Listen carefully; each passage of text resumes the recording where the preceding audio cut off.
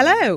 Welcome to a special bonus episode of Naked Neuroscience, the podcast exploring the workings of the brain and the nervous system in our bodies and beyond. I'm Katie Haylor, and in this short show, I chat to Anglia Ruskin University perceptual psychologist Helen Keyes and Cambridge University cognitive neuroscientist Duncan Astle about a few neuroscience news stories they came across in November 2019.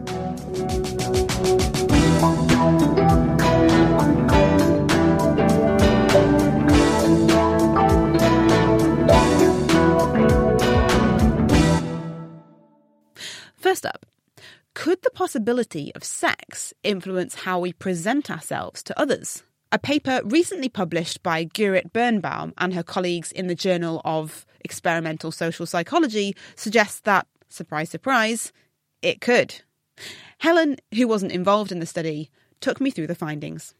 When we talk about the possibility of sex being there for us, when we're neuroscientists, we really talk about being sexually primed or having your sexual system activated, which really just means being put somewhere in mind of sex or the possibility being there. So it's not necessarily about being aroused. It's just about thinking there's a possibility of sex here or sexual thoughts going through your head and how this might affect how we may present ourselves in that situation. In this study, they very simply looked at what happened when you look at images of a couple kissing or a video of a couple making out. So really not very explicit material, but just the idea that this might be present in the near future. Okay, so what were they trying to find out? They were trying to find out whether we would change our own behaviour when we feel that we're around a potential sexual partner. First of all, what they looked at was whether showing people videos of people making out would make them more agreeable or give more ground in an argument with another person. So first of all, they divided participants into groups where one half would have seen videos of people making out and the other half would have seen just control videos of a couple engaged in a conversation. And after this, heterosexual participants were paired with a stranger of the opposite sex and they were asked to role play a disagreement or an argument. People who had seen this sexual imagery or people who were sexually primed reported giving more ground in that argument. And this was true for both men and women. Then they wanted to look at what happens when we're more subliminally primed. So this is quite interesting. Participants had to fill out quite a long dating questionnaire about themselves. So how do you feel about cuddling with a potential partner? How do you feel about a messy partner? Things like that. They got your opinion on a lot of things about a potential partner. Then half of these participants were subliminally shown sexual images of semi-naked men and women, and half of the participants were subliminally shown images of nature. And by subliminal, I mean these images were flashed up for less than 30 milliseconds. So participants weren't aware that this was happening. Were they watching watching a film or something whilst these images were just flashing up? They were doing a really innocent task of choosing between like Thai food and Italian food. Little did they know that they were seeing some saucy images. Following this, each person was shown another person's dating profile, an imaginary profile that the experimenters had manipulated, so that the answers on the profile were quite different from what the participant had originally put down themselves. Then the participant went to make their own dating profile.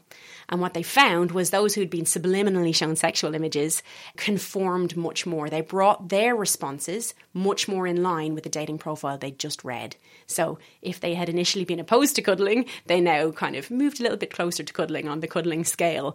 They conformed more if they'd been sexually primed, but not if they hadn't been sexually primed. And then finally, they wanted to know about explicit untruths or lies we might tell about ourselves. So they looked at how we report how many sexual partners we've previously had. Interestingly, they asked people to either anonymously report this or report it in an online chat with a potential partner or somebody they thought was a potential partner. And they found that for both men and women, people revised downwards the number of sexual partners they reported having if they were in the online chat compared to an anonymous forum. That's not surprising. But interestingly, this was only for people who had watched sexually explicit material. So again, people who'd been sexually primed, had their sexual system activated, they reported downwards, both men and women, the number of partners they had. And this is just conforming again to what you would imagine the other person wants to hear. So people who had seen videos of people having a conversation didn't revise down their numbers in that way. Taking these three studies together, what do you make of this? I think it isn't surprising. I think it's largely harmless and quite a nice positive thing to think that we might accommodate other people, or we might engage in relationships with new people in a way that we think is going to establish that relationship or encourage that bond between people. So it's actually quite a nice finding, but it also might tell us that maybe when we begin a relationship with somebody, or we're exploring that possibility with somebody, they may be presenting themselves in a way that they believe is conforming to what we would like of them, and to just bear that in mind when we're establishing that relationship. Or indeed, you might behave slightly differently to the way that you would truly feel about something, depending on who you're talking to. Absolutely. And you would hear people saying sometimes, oh, you've really changed around this new person. And it's nice to have a study to say, well, that's not that surprising, and I'm engaging in really pro-social behaviour here.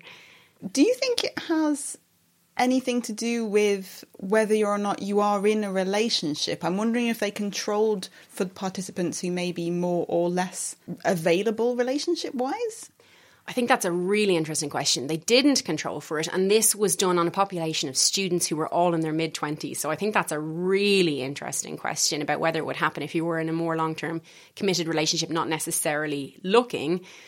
Though, there's plenty of evidence to suggest this isn't something you can just necessarily turn off or would necessarily want to turn off. I think it's just part of the fun of life that people may engage in these behaviours. And I think another interesting point is we were talking about people who are at the start of a potential relationship and, for example, the first study looking at taking the other person's side in a dilemma. And I think those of us in more established relationships would see maybe a quite different pattern as the relationship goes forward. I suppose it can't be all that bad. After all, I heard compromise is key to a good relationship. Thank you to Helen Keyes. Now, most of us will have felt anxious at some point in our lives. But for people with an anxiety disorder, it's more constant, affecting daily activities, and can be very difficult to control. Anxiety can include physiological symptoms, changes in heart rate or breathing, for instance, cognitive symptoms, feeling unable to think clearly, and emotional symptoms. But exactly how these relate to each other isn't clear. In order to unpick these relationships, Cambridge University scientists simulated a state of physiological anxiety in participants to see how and if the other symptoms manifested. Duncan Astle, who wasn't an author on the study, told me all about it. So they recruited healthy, typically developing adults who had no history of anxiety. And they had them breathe one of two different types of air. So one is just standard air, and the other has 7.5% extra CO2 in it. And they found that when the people were breathing the enriched CO2 air, their bodies entered a state of physiological anxiety. So, for example, their heart rate would increase, their blood pressure would increase. They used various different types of questionnaire, and the people reported that they felt more panicked. Why would adding more carbon dioxide to the air someone breathes change their physiological state? Well, one argument is that the body might have some kind of inbuilt mechanism that when it senses its oxygen levels dropping slightly, it produces a physiological anxiety effect in order to try and get the person to correct that. So, for example, to get out, to get more oxygen, etc. So it's a way of piggybacking on that, presumably quite kind of basic mechanism to induce the experience of anxiety. Okay, so you've got a bunch of people who aren't anxious and you simulated anxiety by changing the air that they breathe. How does this relate then to how you feel or how you might think? So whilst people were in this state, they had them perform multiple different tasks, and actually across multiple experiments. They firstly had subjects perform a task that requires them to switch between sorting shapes by different rules. And that sounds like quite an arbitrary thing, but it actually gets really tricky if anyone's ever played something like Snap or Uno, when you have to switch between different rules, say between colour and shape, for example, and you might find that you make lots of mistakes, like you start to sort by the wrong rule.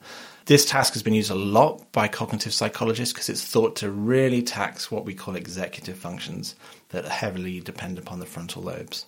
And they found that subjects got very significantly worse when they were in this state of anxiety, and the degree to which they got worse was directly related to the degree to which they were experiencing the anxiety. Is this what you would expect to see in someone who, you're not simulating anxiety, they're genuinely anxious, this same kind of impairment of executive function? So people who experience anxiety naturally do report that exact same thing. The challenge is, of course, that when you study someone who's experiencing anxiety naturally, there might be all sorts of other things going on. And so knowing that it's the physiological impact of their anxiety that's directly related to their cognition is really tricky. Whereas in this case, we can know that because that's the only thing that they've manipulated. Then in another experiment, they had them do a simple spatial short-term memory task, and they found that they got significantly worse at that also. So it's really compelling evidence that if you mimic the physiological effects of being highly anxious, then it will have a big impact upon your higher order cognitive skills. And where does the third component come into this, mood? Using lots of questionnaires, they found that there was a shift towards negative affect. So they showed them, for instance, faces with different emotions and words with different emotional content, and they found that subjects became more negatively biased as a result of the CO2 enrichment. I'm not sure I would have wanted to be one of these volunteers. Does this hint at anything around how we try and help people who are anxious? I guess there's the long-term methods that we might use, but also in the short term, you might be advised to focus on your breathing, for instance. For a long time, we've known, for instance, things like physical exercise are really good in the long term for conditions like anxiety and depression. One reason why that might be is because it has a direct impact upon your physiology and may make you better able to regulate your own physiological responses. And also lots of techniques that we think of as being helpful for people who are experiencing anxiety, like breathing techniques, may have a direct impact because ultimately it's the physiological signs of being anxious that have the most direct impact on things like cognition. What these authors have managed to show is that you can experimentally create the experience of being anxious in a relatively realistic way, and that does mimic lots of the symptoms that we know do come with anxiety. And that then opens the door to a whole series of experiments, including interventions, to see whether you can try and mitigate that physiological effect. And that's the kind of work that's very hard to do without some sort of experimental model of being anxious, which is what this creates. Duncan Astle there. And the paper he talked about was published recently in the journal Translational Psychiatry. And that's it for this bonus Naked Neuroscience episode. Now keep your eye on the feed though, because December's main show is out soon, and we're journeying back to the subject of addiction, problem gaming in particular. So don't miss it. Thanks very much for listening. I've been Katie Haylor from the Naked Scientist team, and I'll see you next time.